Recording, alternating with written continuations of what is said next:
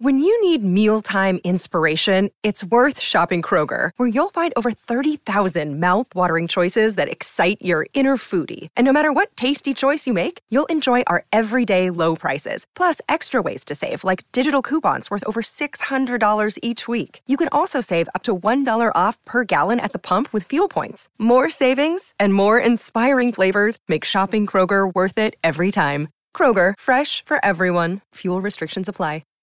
This is Jeff Drake from the Joneses. You're listening to The Devil's Music with Pleasant Gayman on the Pantheon Podcast Network.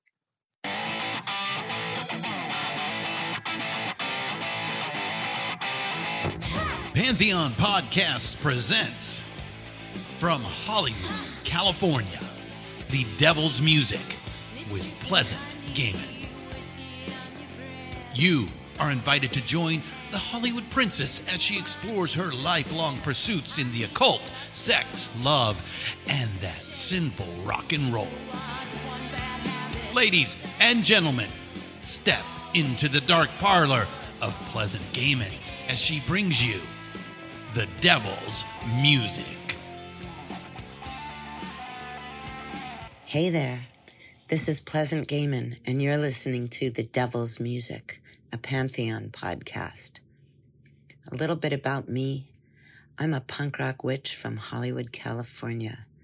I've had a lifelong passion for rock and roll and the occult that started when I was a preteen.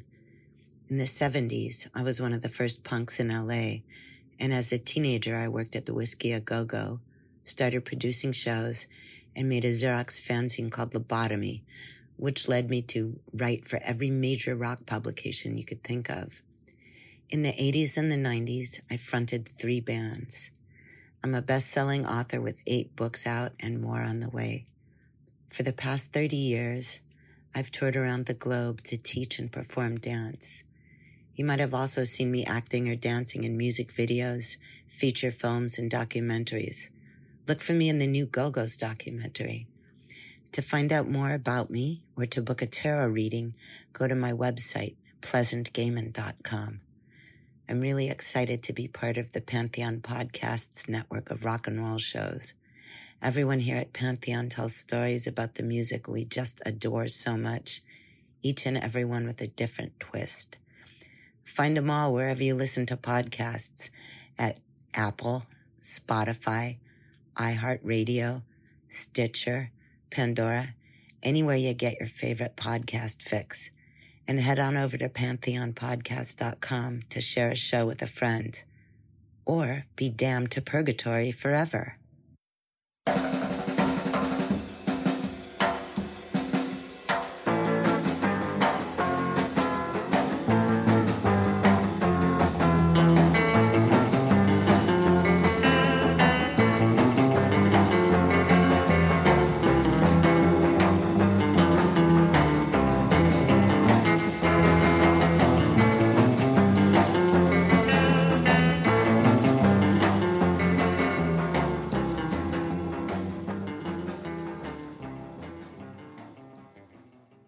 Hi, this is Pleasant Gayman, and welcome to the Devil's Music podcast.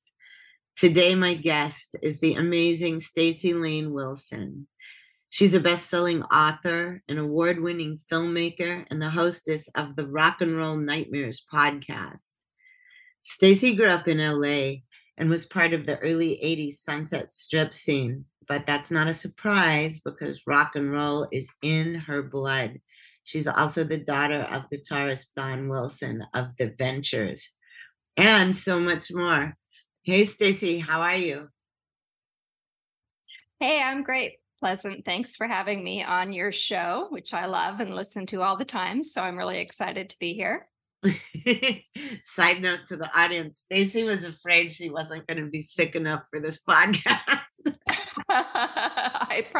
I know. I got to make up some really interesting stories, I guess. Now, I'm sure I'll draw one out of you, or 1 or 2 or 3 or 4. But Staci and I met when she was shooting the Ventures documentary because this is still one of my favorite accomplishments. I was a Ventures cover girl and I grew up with those with Yes. all of the Ventures albums. And when that happened, I just couldn't even believe it, because for anyone who's listening, the Ventures covered the Go-Go's Surfing and Spying. And in case you don't know that. And somehow, I probably through nepotism, no, I wound up on the cover, and that shoot was nuts. Yeah, well, you were on the cover because you're hot. You're hot. I love that. That picture is so great. I love it Who too. took that photo? Now that was Teresa, right? Yes, that was Teresa Caricas.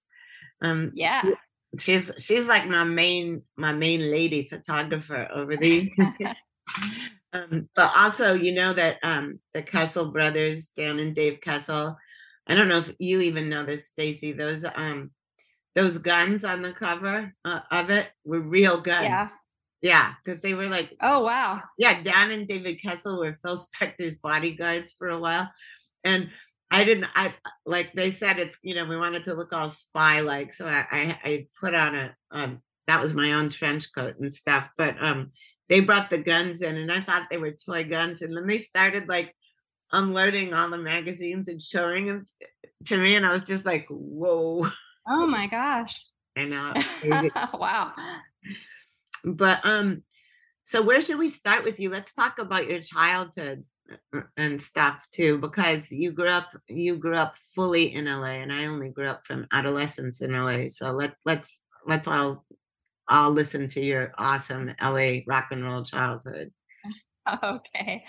Yeah, well, I was born in Los Angeles, and my mom was a model and a writer.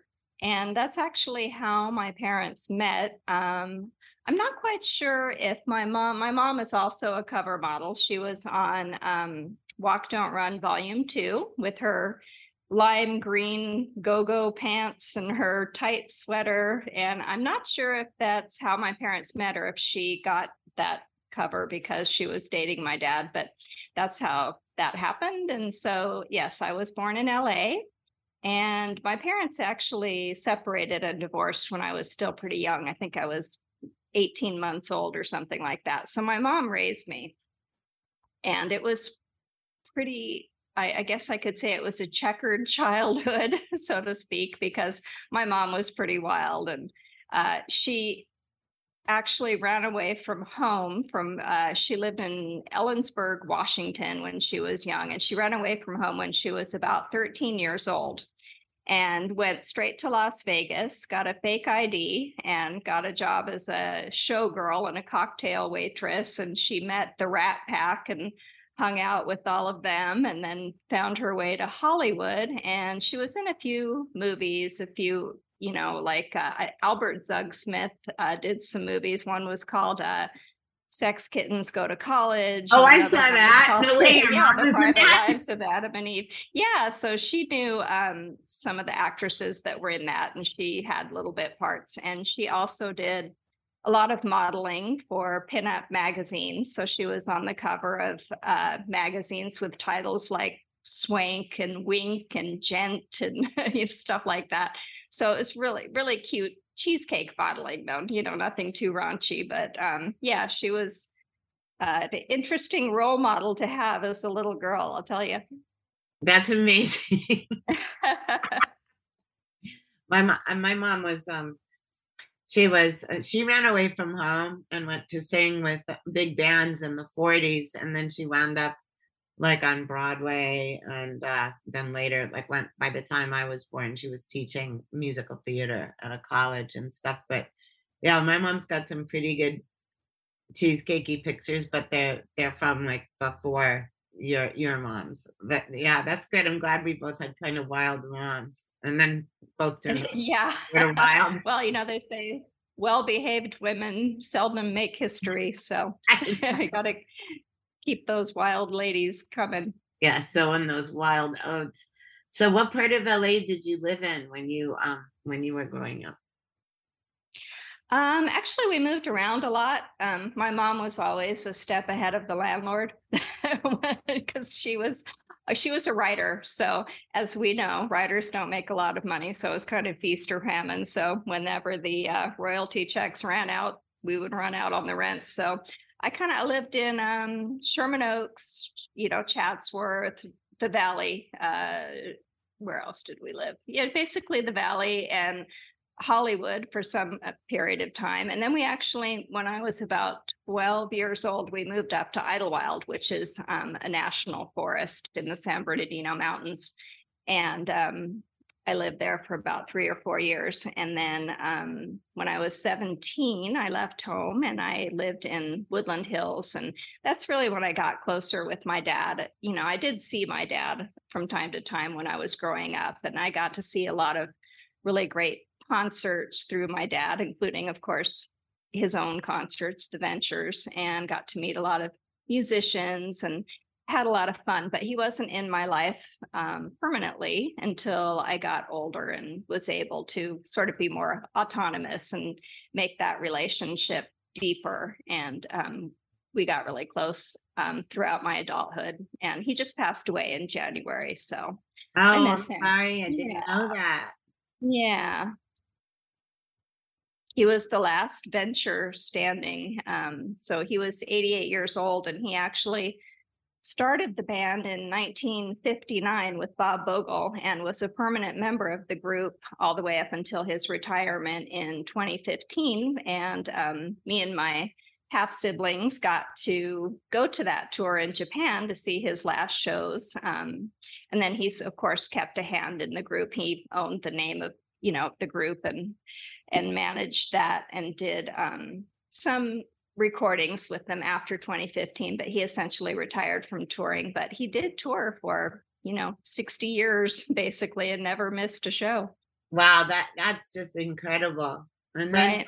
when you were little, did you know that like your parents were famous? Or Well, yeah, I knew, but it was just kind of part of my everyday life, so it didn't seem like that big of a deal to me.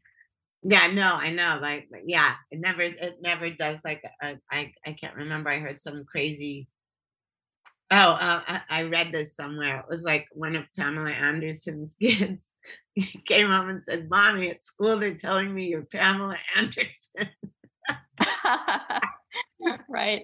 Yeah, no, I mean, well, and another thing about kids is you never think your parents are cool. So of course, I thought, oh, my mom, it's a pinup model, and I don't want my friends to see her pictures. And of course, with the Ventures, I, was more of a rocker. So I loved hard rock and heavy metal and stuff like that. So the Ventures were like, I didn't really get a real appreciation for them until I got older. And then, of course, even more recently, when I made the documentary Stars on Guitars, I learned a lot through the people that I interviewed, just how influential the Ventures really were to so many different bands and musicians that I loved.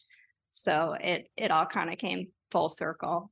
Oh yeah, totally. I mean, even in punk rock, which one of my old boyfriends says that I always say that like as though I'm saying in the Paleolithic era, or Right. But during punk rock, like a lot of us were like really, really into like especially the Ventures and all those, and Link Ray, and just all those like really kind of guitar driven, twangy, surfy sounding bands, because it didn't sound like the absolute garbage, at least in my opinion, that was on the radio back then, in the late 70s. It wasn't like Captain and Tennille or any of it. It was like really cool music, so.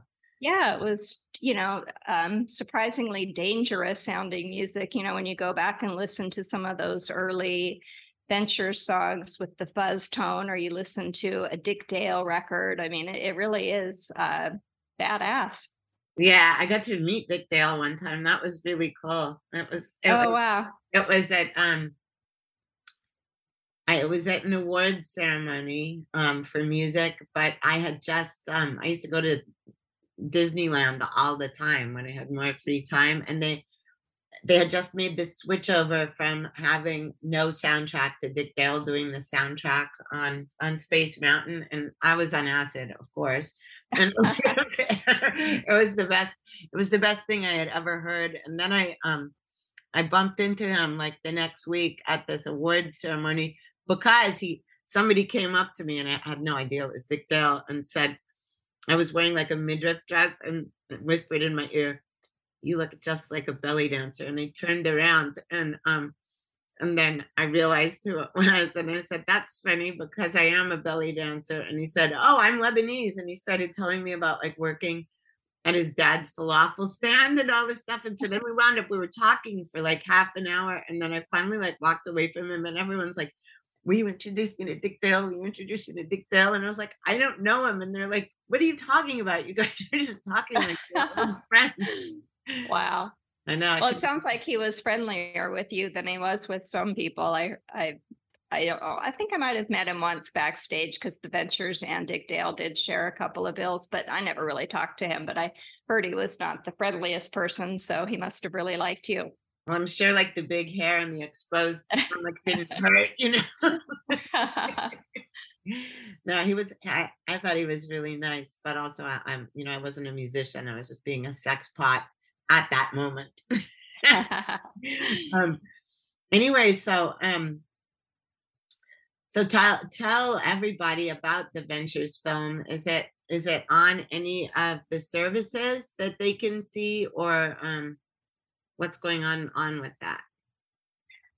Yes, well, we had planned a big festival run for it, and of course, that was right when the pandemic hit. So it was a shame because we didn't get to see it on the big screen all that much, but it did play at Viva Las Vegas a few months ago, and it played in Gig Harbor, Washington, which is right near my dad's hometown of Tacoma, Washington, on the IMAX screen. So that's pretty exciting. But it did actually come out December of 2020, and it's all on pretty much all the streaming platforms.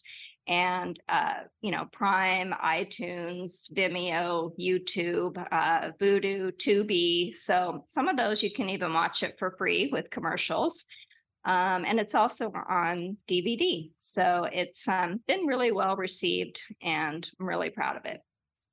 Yes. And you've made lots of movies and written lots of books. Yes. You're so multi-talented, including like film guides to like horror movies, right? Right. Yeah. I actually got my start as a writer doing movie reviews and entertainment reporting for horror.com. And then I went on to work for the Sci-Fi Channel as a red carpet reporter and film reviewer. And I still do that to some extent, but now I'm really concentrating on my books. You had mentioned my podcast, Rock and Roll Nightmares, which is a spinoff of my book series.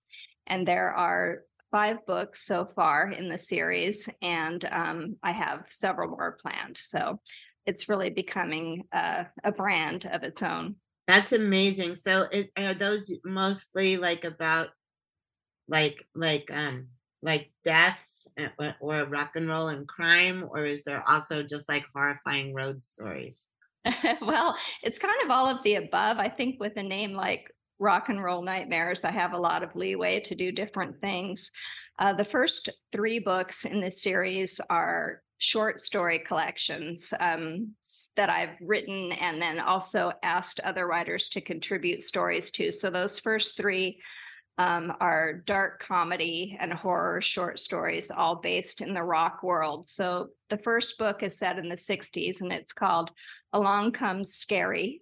And then, so they're goofy, fun books. And then there's a second book in the 70s, and then there's another one set in the 80s. And then the first nonfiction book in the series came out earlier this year, and it's Rock and Roll Nightmares, True Stories, Volume 1. And that does cover the 27 Club and rock and roll suicides and plane crashes and bands beset by tragedy and all sorts of things. Of course, you know that people like Keith Moon and, Keith Richards and all kinds of people, Dee Dee Ramone, Chris Cornell, all these, G.G. Allen, of course, he's in there. So there's a lot of wild characters in the book. And it's just all the true stories of their antics and lives and deaths. Yeah. I mean, definitely the 27 Club is so strange with them. if any of you guys in the audience don't know this, because I know some of you are youngins, there's a big spate of rock stars that just all happen to die at the age of 27. So that's a macabre club. It is really eerie. Yeah, for sure. When you kind of string all these stories together and see the similarities that a lot of these people shared. And it's really interesting to kind of delve into that and see how it became a phenomenon and who might have been the first member of the 27 Club. And it kind of seems to be waning now a little bit. Wait, was Robert Johnson in the 27 Club? Yeah, he was murdered at the age of 27. Yeah, he might have been the pioneer then. He might have been, yeah. And of course, he's the one who famously, has the legend of going to the crossroads to sell his soul to Satan for his incredible talent. So that's kind of like how maybe the whole thing got started, if you believe in that sort of thing. Totally. Well, I mean, where Robert Johnson is from, I mean, like when I was down in Mississippi for a while, during the summer, which was not pleasant, pun intended. It was so humid. We were looking for the exact crossroads if we could find it, but no one seemed to really know. But anyway, I love Robert Johnson. But let's take a little break to listen to some music, and then we will be right back.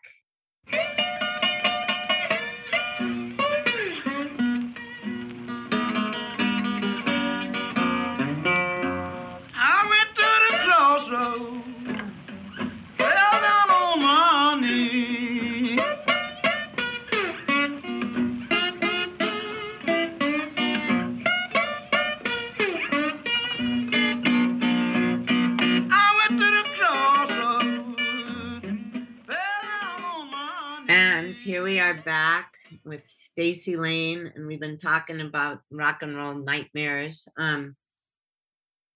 What about for your rock and roll nightmares? Have you done a full punk rock edition yet? Not yet. We do have some punk mixed in there. So yeah, I mean, we do have the Ramones in the first book, and like I mentioned, Gigi Allen, of course, is in there. Sex Pistols, of course, Sid Vicious, he factors in both books. I'm currently working on volume 2 of True Stories and go into the, I guess, supposition of whether or not, his mother Mercy killed him. I mean, there's all these crazy rumors and stuff, and I don't really draw any conclusions, but I try to present all the facts and different stories of what could have happened. Yeah, that's really cool that you're doing that, because there hasn't really been kind of a collection of those kind of stories. I mean, everybody knows like one or two of them, but mm-hmm. Yeah, there haven't. I mean, I kind of think of these portions of the Rock and Roll Nightmare series as sort of the Hollywood Babylon of rock. Totally. It's exactly like Hollywood Babylon. And then is that when you're doing the podcast, the Rock and Roll Nightmares podcast, which I actually haven't heard, that's available on all platforms, right? It is on all the platforms. You didn't even listen to your episode. It was one of our most popular ones. Oh, really? Yes. So when you're doing that, like, have you interviewed people that are still alive that just had aside from me, that had crazy stuff, or is it just people talking about someone else's death, or how does that go? It depends. I mean, because I'm still in the film journalism world to some extent, I do get a lot of press releases about rock docs that are coming up. So I did interview Tracy Guns about a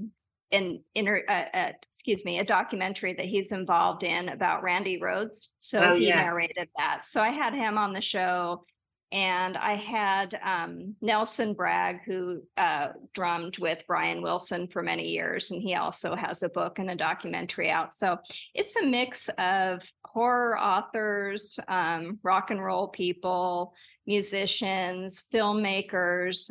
So I try to just kind of mix it up, but anything that kind of falls into that rock and roll nightmares territory is fair game for my podcast. Were you always into horror? Like, were you a really spooky tiny girl? Like, I remember, I myself started begging my mom to get me like all those old monster magazines, like famous. Oh yeah. Finland when I was like 4. I was obsessed with that stuff. I really wasn't when I was a little girl. I was really obsessed with horses, and I had ponies, and, my mom got me my first pony when I was 6. So I was really, really into horses. But around the age of about 6, when I got my first pony, I do remember that my dad let me stay up really late one night when I was visiting him to watch The Pit and the Pendulum starring Vincent Price. And I just really got obsessed with those gothic horror films, and I loved watching them. And and then I just started reading Stephen King novels and Anne Rice novels and stuff like that when I was younger. And I always wanted to be a writer ever since I was a little girl. I used to make my own little chapbooks and staple them together, and they were different stories, usually had horses in them. And then I started publishing a fanzine actually for Led Zeppelin when I was about 15, and I had subscribers from all over the world. So I've always been into the idea of writing and publishing, and I've never really let that idea go. Let's take a little break, and we will come right back. Hello, Pantheon Podcast listeners. Christian Swain here to tell you more about my experience with Raycon earbuds. Our family now has 3 pairs of Raycon earbuds around the house, and my wife just grabbed a pair of the Headphone Pros to replace some headphones from a company that was double the price. And yes, she loves them. Now, if you haven't pulled the trigger on a pair of Raycons, or even if you have, but you're in the market for another pair because they're just that good, well, now is the time to check them out, because they just launched their upgraded model of the best-selling everyday earbuds. With Raycon's upgraded everyday earbuds, now you also get active noise cancellation, ergonomic design, and multi-point connectivity that lets you pair with 2 devices at once. New quick charge function, 3 customizable sound styles, plus awareness mode. Available in a variety of vibrant new colors to complement any and all skin tones. I even have a pair of earbuds in a cool green color. I have tried just about every earbud known to humankind, and these Raycons are fantastic.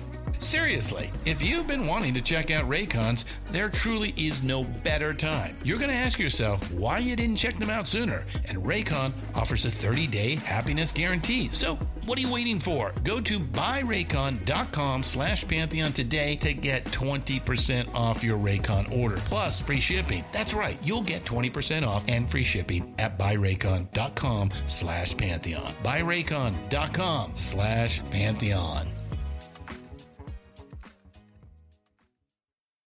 Hey folks, Stefan Shirazi and Renee Richardson here from the Metallica Report. And we are proud members of the Pantheon podcast family, where the best of music and podcasts unite. We've got something pretty cool for you. We're giving away an exclusive Metallica merch package worth over $250. That's a whole lot of Scary Guys, Skulls, M72, and other sought-after Metallica swag. And we've made it easy for you to win. Follow and share the Metallica Report, and you're in the game. Go to pantheonpodcast.com/Metallica, enter your email, and hit that button to be entered to win. And just like that, you're eligible for our monthly exclusive Metallica merch package. And guess what, rockers? You can enter every month, so just do it. And while we love our global brothers and sisters, the lawyers won't let us ship outside the U.S. Hi, I am back with Staci Layne Wilson. When was your fanzine going on? Like, when was that? That would have been like in the early 80s. So yeah, I can't even remember what was mine called. I think mine was called Presence. And my friend Peg LaForce, she had one called, what was hers called? It wasn't Tight But Loose, but that was another one that we subscribed to. So we used to interact with fans all over the world and swap newsletters and fanzines and stuff like that. And I had a huge in the mail, collection. right? In the mail. Yeah, no one will when you believe really that. have to work for your collection. Yeah. Yeah, in fact, I still have some tour books. I have a 1969 hardcover Led Zeppelin tour book that I remember, like I had to write to dozens of people all over the world to figure out who had one that they would sell to me. And I did chores. You know, my mom would always make me do chores to build up my work ethic. So, so I'd get paid to scrub the kitchen floor and put some money away so I could buy those Led Zeppelin collectibles. Oh yeah, I mean, I was like raking leaves and babysitting and doing shit Yeah. to get my first tarot cards, and Yeah, I think that. Oh, I used to collect tarot cards too. I used to have decks from all over the world. The artwork is just so beautiful on those. Yeah, they're like tiny miniature works of art. Do you read tarot? I didn't know that. Or Oh, when I was a kid, I dabbled with it. I was interested in it, but I always had to refer to my book to see what the cards meant. So I never got to be where I was an expert at it, but it was always really fun. Yeah, I love it. I've had some wild readings lately. I mean, just wild ones in the past few days. Oh, wow. Because that always happens around Mercury retrograde, which is. Yeah, I have found that, I used to write down what the readings were, and then a lot of the predictions did come true, so I'm not going to knock it. Yeah, I love it. It's like, it's just it's not the best thing ever, but it's definitely one of them. Yeah, but the artwork, like you said, is just amazing. I remember I had a deck of cat tarot cards from Italy, and they were all hand drawn, and they were from the 40s or 50s. Wow. Really beautiful cards. Yeah. Do you still have it? I think I might have kept that one. I did wind up selling my collection because I just downsized like crazy, and I sold a bunch of the decks because I was never using them. And I was like, well, they're all in a trunk, if someone should be enjoying these. So I sold some of them, but I still have my first deck, which is the, what is it called? The Rider. Yeah, I have that one. Yeah. And then I think I did save the cat one because it was really so unusual. Will you leave it to me in your will? I will. Yes. I know you love cats. That's right. Yeah. Okay. So when did you start like hanging out on Sunset Strip? Was that like in the hair metal days?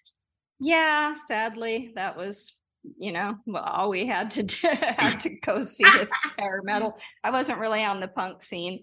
Because I think that was just a little before my time, but I did order a fake ID from the back of Cream magazine or something, and would go to the Rainbow and stuff like that with my obviously fake ID. Always get let in, but yeah, I remember one of the shows that I saw was pretty crazy. It was Wasp at the Troubadour on a Halloween night, and that was pretty wild. Oh my God. Yeah. Who was your favorite bands back then? Back then? Gosh, well, I was always more of an old soul. So I listened to a lot of The Doors and Jimi Hendrix and stuff like that, even though to go see live music, I would see, I saw Wasp, and I saw the earlier incarnations of Guns N' Roses. Who else did I see? I would just go to see a lot of local bands, actually. I thought that was always pretty cool to just see unknown bands, because you could always get closer to the stage and kind of follow them. So I just actually read that book that's out, Ain't Nothing But a Good Time, and it kind of goes over the hair metal days of LA, and they interview pretty much everyone from the scene back in the day. Who wrote that one? Gosh, I cannot remember the name of the authors now, but it's actually not written. It's more of an oral history. So it's just a collection of quotes, which is actually not my favorite style to read, but they really did get quotes from absolutely everyone who was anyone back then. And they told the stories of how they were so, it's kind of like a DIY, not as much as the punk scene, but where they would really promote their bands with the flyers. Remember the flyers that would be all over the telephone poles on the Sunset Strip? Oh, totally. Yes, of course. Yeah. I mean, and they would have like a street team basically, and they'd have, groupies out there getting people to come to the shows because it was wasn't it like a pay or play thing, especially at Gazzari's, where if you didn't bring in enough people to buy tickets, the band was responsible to pay for their time up on stage. It was pretty crazy. Yeah, that was kind of weird when pay to play came in. I remember like all of us were just sort of outraged, and because we weren't paying to play, but just the concept of it. I mean, I can see it from like the club owner's perspective, but like also because I booked so many clubs and was in a band and was writing about music, I just thought it was like so weird. It's like, well, then don't book shitty bands, book bands that right, draw, because there was so many good local bands around, Mm-hmm. During hair metal, me and the girls in my band, we used to when we were bored, like waiting to go on, or when we were in the van on long trips, we used to just go through the pages of like some of the LA rock and roll magazines, because nobody had smartphones in those days. So when you were on a long van ride or like, waiting, yeah, you couldn't just be texting someone. But we used to play this game of like, we would just open it up. And this was like at the height of hair metal, where there was so many horrifying bands, Oh my God. Yeah. And the fashions are, Yes. But we were back then though, we thought it was bad. It's not like you're looking back and thinking, oh man, what were we thinking? But I hated it even back then. Yeah, it was terrible back then, but we used to go like this. We used to go, yes, no, yes, no. And like, sometimes bands we were playing with would go, what are you doing? And we're talking about who we would hypothetically fuck. Right. You can always borrow their clothes if nothing else. Yeah. Well, yeah, I mean, gosh, the Aquanet stock must have gone up by 1 billion points back then. Oh, I know. Well, I mean, also like just in the 80s in general, like everyone, even if they weren't hair metal, like they just had so much hairspray on. Like I always tell people that I'm responsible for like at least a 20 square mile hole in the ozone layer. Really? That's funny. Yeah. I mean, back then, like I said, I was always kind of like more into 70s, late 60s music, even in the 80s. And I never did the big hair. I never did the, lace fingerless gloves or anything like that. So fortunately, I can look back on all my pictures from then and look relatively normal. Normal. My pictures don't look normal, but thank God they don't look hair metal. Right. So tell everyone about your book though. Like your memoir about growing up in LA. Pardon? Tell the audience, our esteemed audience, about your book about growing up in LA. Like, yes, my memoir is called So LA, a Hollywood memoir, and it is about growing up in Los Angeles with my wild mom and my rockin' dad, but it's also a parallel history of Los Angeles. So throughout, if I'm talking about, say, 1977, 78, when I was living in the Valley, I also talk about how the Hillside Stranglers were so active then and what it was like to be a young girl. Back then you couldn't even walk home by yourself without fear of the Hillside Strangler coming to get you. In fact, one of my best friend's cousins was murdered by them. So I kind of go into that, and also some of the architecture when I talk about how my mom used to take me to Dupar's restaurant when I was a little girl on Sunday mornings for breakfast. Then I go into the architecture of Dupar's and who started the chain and other Googie architecture and things like that. So it's kind of about me, but also entwined with Los Angeles and its history. And of course, being into horror, it also covers the darker history, the serial killers and the crazy things that happened in LA as I was growing up. Yeah, there was so much craziness. I remember that the Hillside Strangler days. I think I might have talked about this on one of the podcasts, but I got stopped like on Sunset or Hollywood Boulevard. I don't even remember now. By the cops because I was probably on Quaaludes. I mean, I looked like I was fucked up, and I was wearing a leather jacket and stuff. But that I was getting frisked by the female cop, and they found this giant but pink, the color of your hair, switch. And they were like, "Why do you have this? Why do you have this? Are you in a gang?" And I was like, "No, no, no." And they're like, "Well, why do you have this?" And they were getting really like crazy. And I just looked at them and I was like, "The Hillside Strangler." And then they both looked at each other and they said, "Okay." They just let me keep it. Oh, good. Yeah. I mean, that was a different time. And for whatever reason, the 1970s really was the golden age, so to speak, of serial killers. And it was a really, I guess, a strange time to be a young girl growing up. I mean, it was kind of psychologically scarring in some ways, I guess, but also it was a time of real independence. I mean, children now, I feel like they're so tethered by technology, and we didn't have that. So that's something else that I talk about in the book too, just what it was like to be a kid back in, what was it, the Paleolithic era. No, it was really free range, like kid and adolescence, like for a long time, like no one was like, you walked to school on your own. No one was driving you to school, because also there was like maybe more neighborhood schools, and then just like staying out like late after dark was normal. I mean, also I remember like in my punk houses, like one of them was on the first floor, and it was not dumb to sleep with your windows open. Everyone in Hollywood was doing that. Like everyone in Silver Lake that was just how it was. Absolutely. Yeah, I think Richard Ramirez put a stop to that. I was just gonna say, I know that ground to a halt with Richard Ramirez, but all right.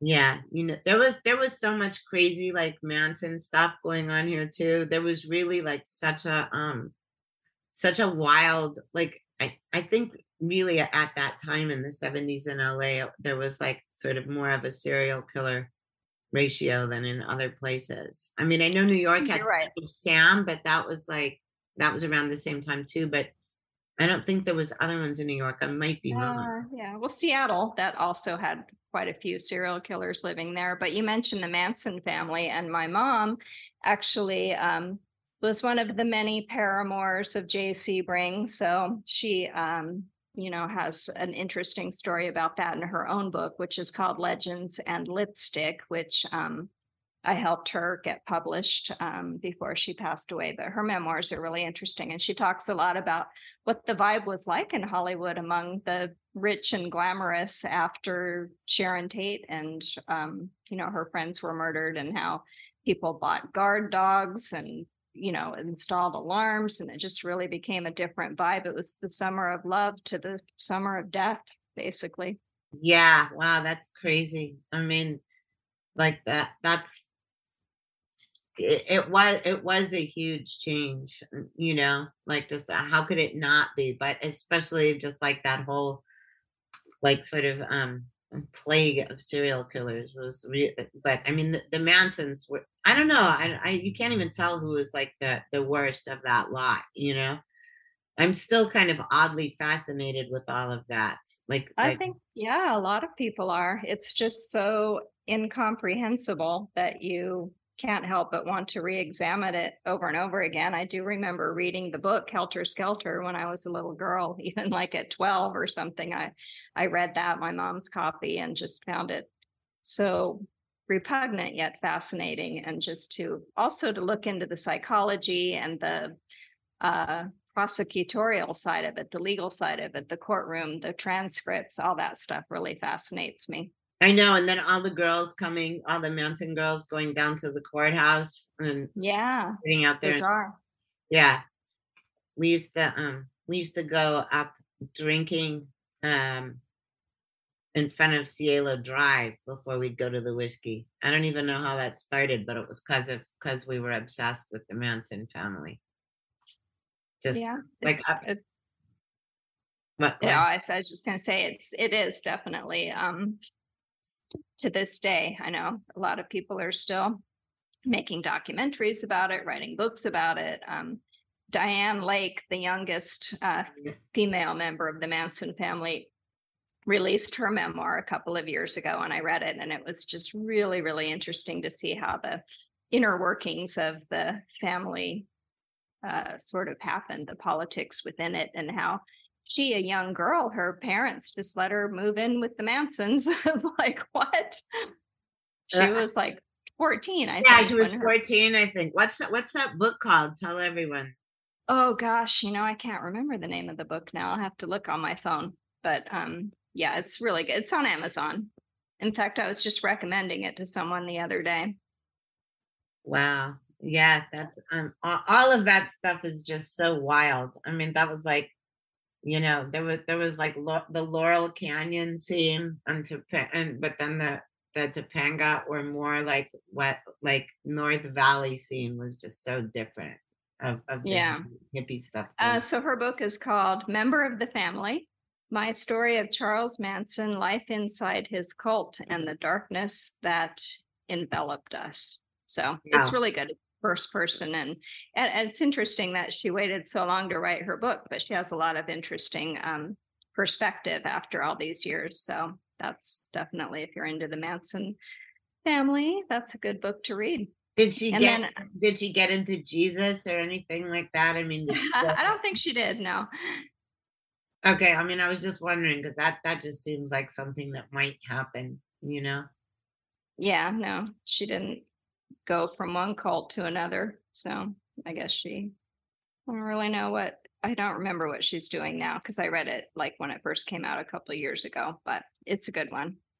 Yeah, that sounds really good. Are you working on any like new film projects or? Actually, I just had a film come out in February called The Second Age of Aquarius.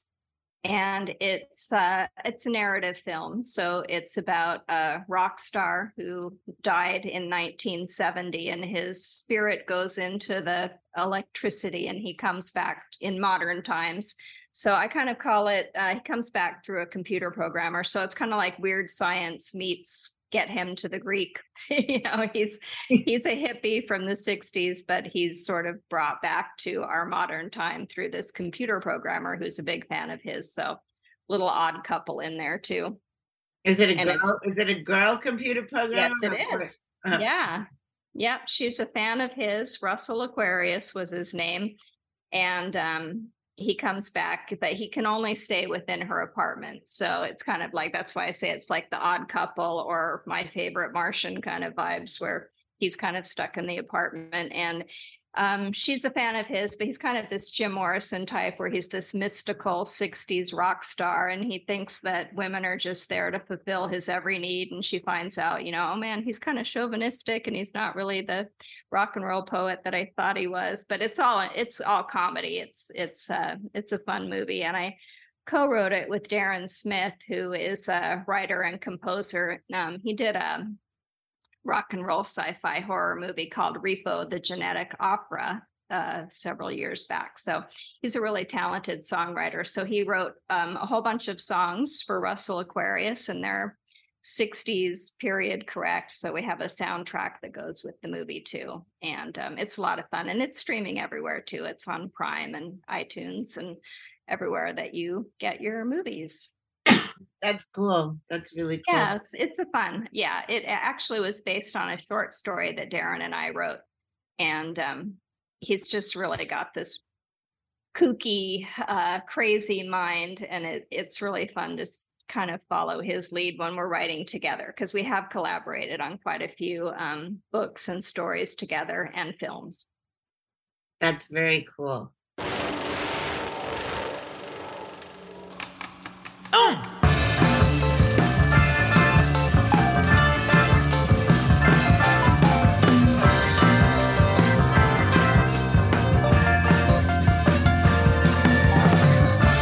Foxes with twin beauties, triple entendre, blue movie, ménage à trois, avec foie gras, chic au bears, got devil derrieres, truck your lucky down to Coho Susie, hat trick honky donkey, blue movie, camera frames, shaggy manes. And so, what kind of stuff do you have that's coming up or not all the way finished yet? Do you want to give any like kind of tasters of that? Yeah, well, I'm still working on Rock and Roll Nightmares True Stories Volume 2. So I'm about halfway through that book. And the chapter that I was working on today was about fire. So it's pyrotechnics gone wrong and rock stars who've died in fires, like Steve Marriott from the Small Faces and Humble Pie. Sadly, he burned himself up in a fire. He died in a fire? I didn't even know that. He did, yes. He fell asleep with a cigarette, which is really sad. But there's also some fun stories in there about pyrotechnics gone wrong. And, of course, we have Michael Jackson's hair catching on fire, Ozzy Osbourne, doing some crazy things with pyrotechnics. There was also, of course, Gene Simmons. He's caught his hair on fire quite a few times. So there's some stories like I'm that. sure he has. Yeah.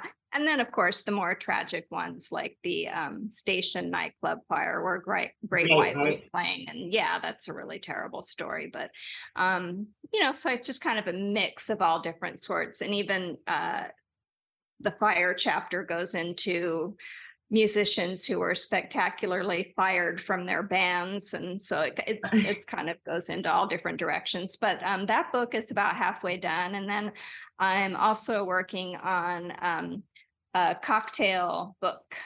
So it's called Rock Tales, and it's different mixed drinks and wine spritzers and even mocktails inspired by music and lyrics and rock stars. And I'd love to have you contribute. I started writing it the other night. I'll tell you. Nice. I'll tell everyone what it is. I'm the Gold Dust Woman. I'm not gonna say what the cocktail is, but you can't allow anyone else to do Gold Dust Woman now. I will not. I'm wondering if there's any Goldschlager involved in that. I was thinking about doing a thing with Goldschlager, but it's something else. Okay, all right. I'm excited. Because I love the way Goldschlager looks, but like I kind of feel like you can't drink it unless you're already drunk, sort of. Right, or unless you sip it very, very slowly. Yeah. Yeah, so that'll be fun. That's coming out in time for the holidays for your cocktail parties. So that will be out. And then I have about I just keep coming up with ideas for the Rock and Roll Nightmares book series. Another one that's going to be coming out next year is called Love Stinks, which is the Jay Giles Band song title, but it's about relationships gone wrong in rock and roll. So that's probably going to be a rather thick book. Oh my God, yes, that's going to be a giant book. Like who can you say one or two? Well, I haven't actually started writing it yet, but there are quite a few, of course. I mean, there's Pamela Anderson and Tommy Lee. Speaking of Pamela, which we talked about earlier, the fact that they were married and divorced and then got married again, and there's a lot of drama there. But if you go back over, like even just the Rolling Stones, there's like how many children between them? They each have 30 or 40 kids from all their different marriages, and some of them even married children. So there's that. Yeah, I know that's going to be a really thick book. That's going to be like yes. Encyclopedia Britannica. No kidding. But it'll be fun. Yeah, that's wild. I can't wait to read that one. So anyway, what do you are you doing? Do you have any more movie plans? I did actually regain control of a movie of mine that was shot a few years ago. I was just a hired hand, but the producers got into some kind of a legal tiff, and the movie was kind of in limbo for a couple of years. But the producer that won the film decided that he wanted to be out of the film business, so he gave me the movie. So that's currently being edited by the brilliant editor who did my Ventures documentary, Nina Hurton. And so she's going to put that together for me. And it's I kind of call it, the elevator pitch would be Panic Room meets Tourist Trap. So it's about a home invasion and sentient mannequins come to fuck with the people that broke into the house. That is fucked up. Oh my God. That Twilight messed up. Zone episode where all the dummies came to life on the 13th floor. Do you remember? I love it. Yes, that's one of my favorites. So yeah, mannequins have always been sort of a source of fascination for me. So I was really excited when I got to make a movie that kind of took advantage of that. And the mannequins are quite creepy. So I'm excited for that one to come out. Do you use real mannequins in it? Yes. Mm-hmm. Oh my God. Okay, so when I was little, I used to go, like when we were at a department store, I would go and just like pose and hold still as long as I could in front of them. Really? Wow. Thinking that people would think that I was like really a mannequin.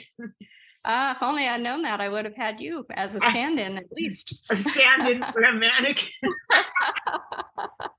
Yeah, well, these mannequins, they're vintage, so they have that sort of creepy otherworldly look. So it'll be really fun when that one comes out, but that won't be till next year. And it's really called Night of the Mannequins. Yeah.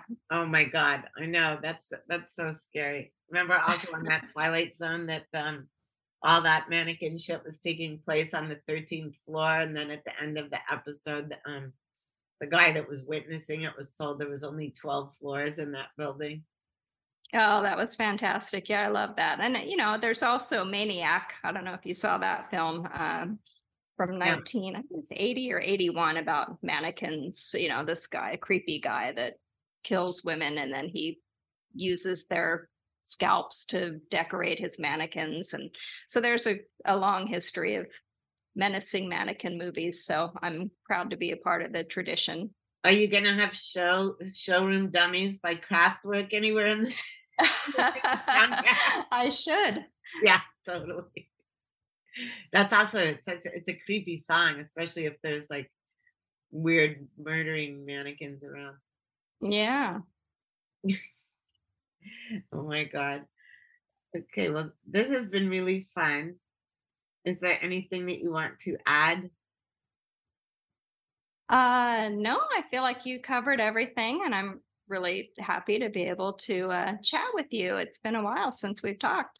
I know. It's that pre-pandemic since we talked, except for you. I know it has been a while, but yes, that's about it. Rock and Roll Nightmares, Night of the Mannequins, and that's what I've got going on. So if anyone wants to check those out, those are out and about. And the Ventures documentary, which features Pleasant, is on streaming just about everywhere. So got to check that out too. Yeah, you guys, that was Staci Layne Wilson. She's so great.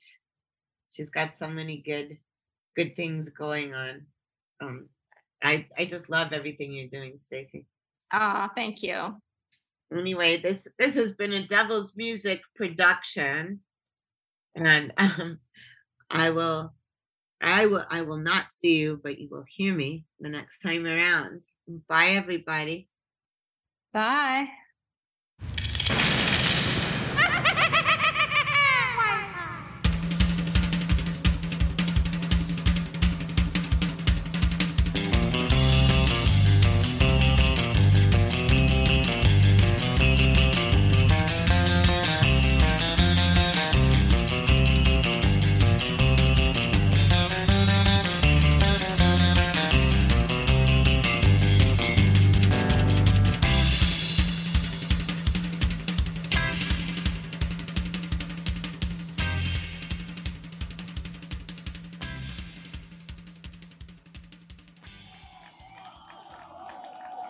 The Devil's Music is written and hosted by Pleasant Gaiman. Produced by Aaron Alden. All sound design by Jerry Danielson of Busy Signal Studios.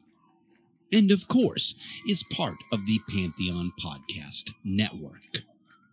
Find all of our shows at pantheonpodcasts.com. Our social presence is at Pantheon Podcasts on Facebook and Instagram. Tweet us at Pantheon Pods. All songs can be found wherever you get great music. please pick up these important and fantastic tracks.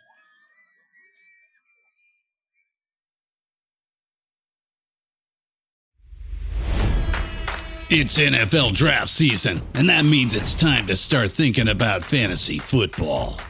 FantasyPoints.com features industry-leading experts and prognosticators using proprietary hand-charted data to help you score more fantasy points. FantasyPoints.com is the place to go for whatever kind of fantasy football you play. Whether you play fantasy football, daily fantasy sports, or do a little bit of everything, Fantasy Points has the meticulously researched content to guide you to victory. And why wait for the fall? Fantasy Points also covers the new spring football league, the UFL. Join the guru, John Hansen, Scott Barrett, Joe Dolan, and other massive names in the fantasy football universe with an exclusive offer. Use code Pantheon for 15% off any Fantasy Points package, including the all-in package, with access to every article, tool, and data nugget that Fantasy Points has to offer. That's FantasyPoints.com and code Pantheon for 15% off at Fantasy Points. FantasyPoints.com, code Pantheon. Score more fantasy points.